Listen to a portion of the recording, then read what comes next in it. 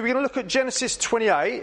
If you've got a Bible, I'm going to be looking at it from the ESV. There's a few copies of that here. People call it the extra smug version because it declares that it's the most accurate one. I don't think it actually is, but it's almost a little literal translation.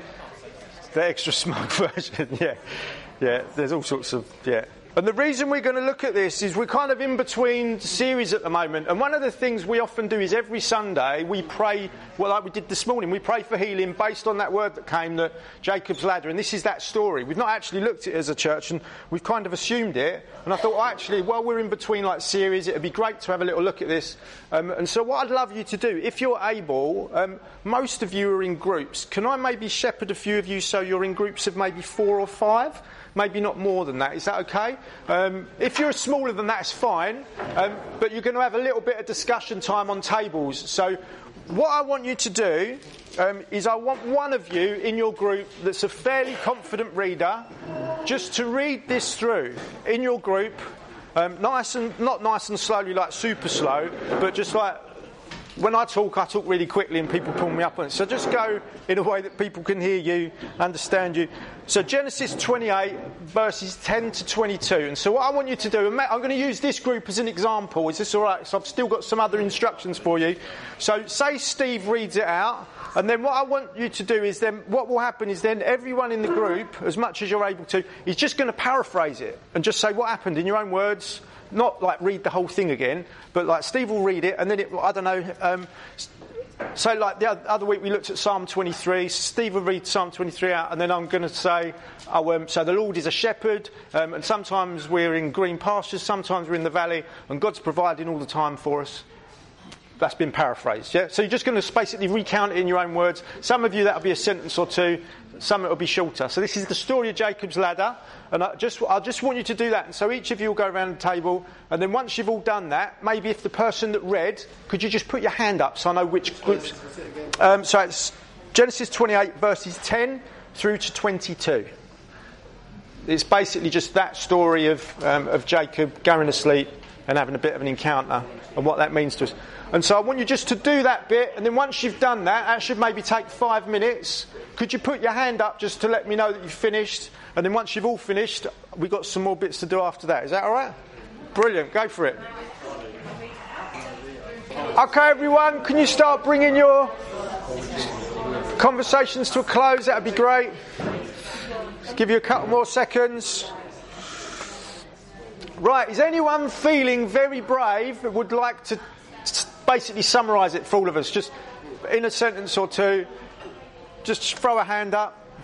Lizzie, I'll stand next to you, so you don't have to shout. So this is a very significant time in Jacob's life. He's on a journey. He hears from God. He says, if this is true, then I'll follow you back and I'll give you 10%. And it's kind of the breaking point for him where he realises that God's real, God's met with him, and that means he has to react and do something. That's great.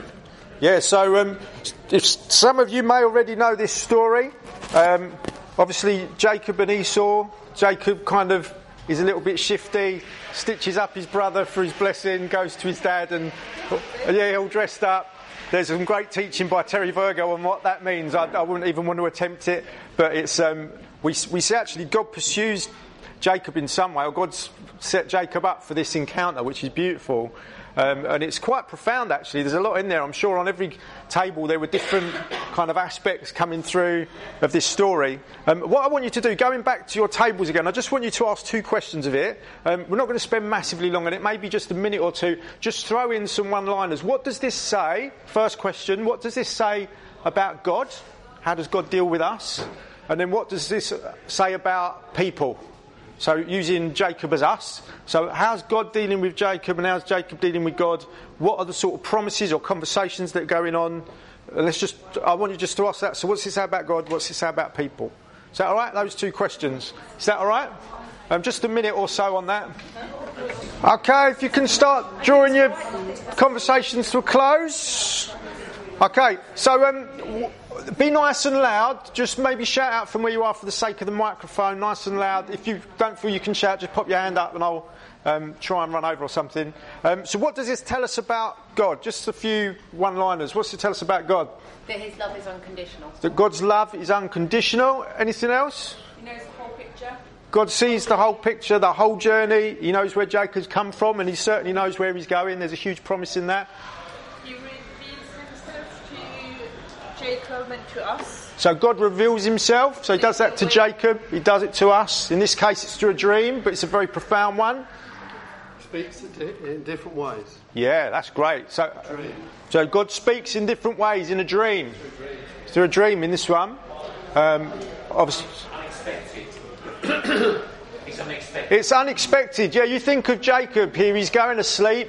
He's got the worst pillow in the world. He gets a stone. I've been to some really bad Airbnbs and places like that. I've never had a stone for a pillow. He seems to go asleep, and he has this amazing dream. It's very unexpected. He's on the run, and he has this huge encounter with God. It's amazing, really. What a blessing that God would speak to him even when he's kind of on the run. Really, he's been a bit of a naughty boy, but God's still looking to bless him. Next. Yeah, so the grace of God is not dependent on our goodness. That's I like that. We'll tweet that one later. It's very, very profound. So any others? Maybe one or two more. Any others? Got any? Go, Chris. He doesn't start by chastising Jacob. Yeah.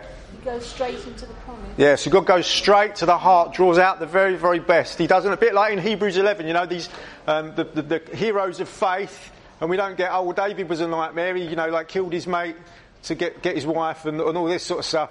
We just speaks about, that's a man after my own heart. You think, well, hang on a minute. But God looks at our highlight reel, not our worst. And so that's great. Any others? One more, maybe? It's just an insight, I suppose, rather than asking your question properly. But I love the fact that Jacob's stolen a physical inheritance, and God essentially gives him Abraham's inheritance. Yeah. Because that's what he promises to Jacob, essentially a repeat of what he said to Abraham generations before. And despite his sly old dog behaviour, and he fights an angel and everything, doesn't he? God actually gives him that bigger inheritance despite that. Yeah, that's great. There's a real, so basically a physical inheritance has been stolen and God gives a spiritual inheritance. The one that was his father's, so like the Abrahamic promise is now Jacob's, and God says, I'm going to bless everyone through your line and the nations. And then we're going to look at that in a minute. One of the points I want to draw out. Now, what does this tell us about man? We'll just rattle off a few of those. What's it tell us about us? That we have doubt. That we've got doubt. We need to stop. We've got, at the beginning he stops and he rests. Rest is good. Maybe not with a stone for a pillow, but rest is good. We don't recognise God's presence. Yeah, so the presence of God is there. He's completely oblivious to it. And I would argue that's what God has said to us here. We're not aware of his presence, and God's saying, lift your heads up. I'm with you. I'm here. That's even in this promise. God says, everywhere you go, I will be with you until it's fulfilled. It's like a huge promise. God's saying, I'm not just here at Bethel. I'm going with you to the nations. That's amazing. That's our inheritance. I love that. That's just like wherever we go, Monday morning, wherever you go, the job centre, to work, the underground, wherever it looks like, God is with you and he's drawing you to go to the nations. He's already preparing conversations and situations, but we're just oblivious to it. Often, not all of us, but we're often got a bit blinkered. I've just got to go about my day. Whereas God's saying, no, lift your heads up. There's something that's far more grander going on. Like Nat just said, I'll just getting into the points. But like the physical realm and the spiritual realm, they overlap. And God is saying that's not just the case in Bethel. This is the case everywhere. God is saying, I am with you everywhere. And sort of in this dream, Jacob sees something of these dual realities. And the world would, like the whole thing of secularism, since the Enlightenment in the 18th century, just getting into some deep end stuff. We're very much now like we've become like what is eminent, like the things that are right in front of us, what we can see, touch, and feel, like almost like Gnostics. Like the stuff in front of us is all that exists. This is all it's about. So gather everything you can right now, hold on to it, pass it down to your generations, but that's it. That's quite a narrow view, isn't it? And whereas actually what we see here is there's a sense of what people would say is transcendental, what is spiritual, that which is beyond, the things that we feel, that we reach for, all the hopes and stuff that are caught up in there. They're not like physical things that you can nail down in a book or in a thing. It's actually like a spiritual reality, and these two layers are overlaid over one another. And there's an interaction going on. In this instance, there's a ladder, and he sees angels coming up and down. He sees God, and it says the Lord in capital letters in that. So that is the King of Kings, the Lord of Lords. There we're not just talking about an earthly king. That is like the Messiah, the King over all creation. The Lord. And he rules and reigns over that spiritual one and the earthly one. He says, where is it? Let's have a little look. Verse 15. Behold, I am with you, will keep you wherever you go, and will bring you back to this land, for I will not leave you until I've done what I've promised. And so there's this real sense, verse 13. I am the Lord, the God of Abraham, your father, and the God of Isaac. What a calling card. That's amazing. The land on which you lie, I will give you and to your offspring. And so he's saying, I am this eternal God, and actually I have the authority to give this stuff to you. So I rule and reign in this place and that, I'm the Lord over all of it. That's a wonderful picture. So wherever we go, that's kind of it's the promise to, who is it? Wherever you put your feet, I'll give that place to you. Who's that to? Is that Joshua? Yeah, wherever you go. And so there's a sense that actually that calling in God is everywhere and anywhere. Wherever we put our feet, obviously God does call us specifically, but wherever we put our feet, as long as we're doing here, there's a promise, a transactional thing, where Jacob actually makes a commitment to God. Well, if you're going to provide for me, if you're going to give me this place, if you're going to give me the food I need and the roof over my head, then I'm going to follow you wherever you send me. There's a real sense of I'm just going to trust you. I don't know where. I know people in this room, like the Bays, the Gallaghers, others, who are all thinking, God, what have you got next for us? We were there a couple of years ago. What have you got next for us? And in some ways, I think God's saying, the nations, everywhere, everyone. Every day. It's massive. It's a huge call. But yet there's a step and there's a rootedness. There's a sense of, right, God, where would you have us put down our roots? And then as we do that, we'll bring that kingdom life wherever we go. It's beautiful. And that's what God's saying to Jacob. It's a huge, huge promise. What else? Sorry, I'm going off on one. What else does it say about us? What else does it say about us? About people? God chooses us. God chooses us. He seeks us out. Speaks to us in unusual ways. We've already sort of covered that. And he chooses the weak. Yeah. And the unimpressive. Yes, he does very much. We're all proof of that, aren't we? Yeah. Heaven forbid the day when we think that, Jesus, I'm here. I'm here to help you out. And we see that all the way through the Gospels. God draws the unlikelies to himself. Those who, he doesn't really go for the rich and the powerful and the impressive, those who think they've got it all together. He goes to fishermen and prostitutes and tax collectors, drug addicts, people who are up to all sorts of nonsense. What's up with fishermen? What's up with fishermen? Yeah, I don't know. Yeah, but it's kind of like, those who are just out there doing their thing. Jesus seems to be, there's a beautiful quote, ordinary people. God is often found in the most God-forsaken places. I've got a friend in Manchester who's going out. We do the 3 circles. It's a way of sharing the gospel for those who are new here. And he's just given his life to doing that. He was in vocational ministry in a big church, Abundant Life Church. You might know that church. It's a massive church in kind of up near sort of Manchester, Bradford, that way. And he's now moved to Manchester, and they're ministering into a tower block in Manchester. He's living by faith. It's amazing, and I met him the other day, and they've basically started a church through just in a house full of crack addicts, people who are just off the wall, the ones the church won't go to.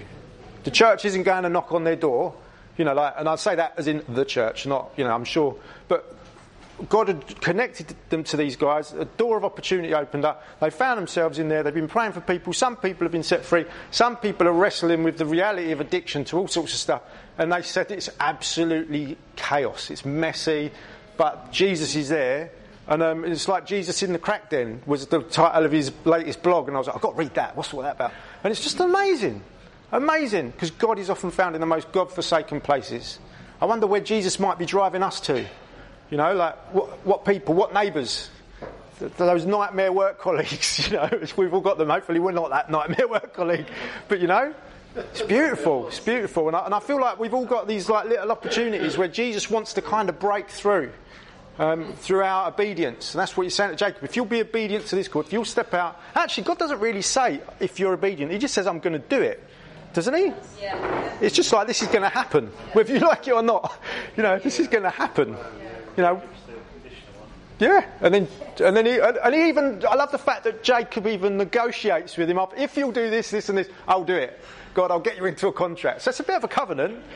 But I think for all of us, it's like we're like that at the moment. Like we're trying to sell our house in Gillingham. We've got an offer on it now. It looks like it's all going to go through. We're trying not to get too excited because lots of false storms. But it's like, where would you have us put our roots down, Jesus? If we trust that you're going to do this, this and this, you're going to provide for us, you're going to open up doors. It doesn't all match up, but yet somehow week to week it all matches up. And so, like, Jesus, just help us. So we're almost making a contract with God. He's like, right, we're all in. That's what Jacob does. Right, I'm all in. I've heard what you've got to say to me. Right, I'm all in. We're all in for Sittingbourne. And I hope for you guys, like, we're all in. Wherever you find yourself, make sure you're all in. You know, whether that's in Birmingham, Sittingbourne, wherever you might find yourselves, down in Dorset, make sure you're all in. That's what God's looking for, is all in. Are we all in? Verse 11, make sure you're getting some rest. Jacob's running away, comes to a certain place, stayed there the night, and he has some rest. We all need a bit of rest. We looked at that last week, the Sabbath rest. 6 days to toil, 1 to honour God, and to do not what we normally do as work. So it's not checking the emails, not tidying up the books, or whatever it is, or doing your little side hustle that you're hoping will become a job someday. It's resting and looking to Jesus, enjoying family, enjoying creation, something that lifts your head up. Verse 12 is just this whole thing of like, Jacob gets a glimpse of what's going on beyond the veil. It's like in Isaiah 6, where Isaiah sees God in his holy temple. And it's like, woe to me, I'm a man of unclean lips. And he sees something, and this is what Jacob's seeing, is like this glimpse of the supernatural, of what's going on, the primary reality. Once this earth and all this material stuff has faded away, that is what's going to endure. There'll be a new heaven and a new earth. Quite what that'll be like, we're not sure. But we know that God's not going to reinvent himself, and so it's going to look a bit more like that reality than it maybe do with this one. And the two overlap, and in some way they're going to be married together, and the brokenness of this reality is going to be recreated without sin, without death. That's a beautiful image. You know, for those of us who are grappling with loss or grief or sickness, that stuff's all going to fade away eventually. I don't know about you, I love the idea of that. The hope of the resurrection. It's all we've got, isn't it? Yeah. In Medway, they've lost a beautiful little boy called Bertie. His family, little six-year-old boy, 5-year-old boy, beautiful little boy. Andrew and Mimi, his mum and dad. He's had Batten's disease, I think, which is like a genetic thing. He's lived far longer than I ever thought he would, and just this week, sadly passed away.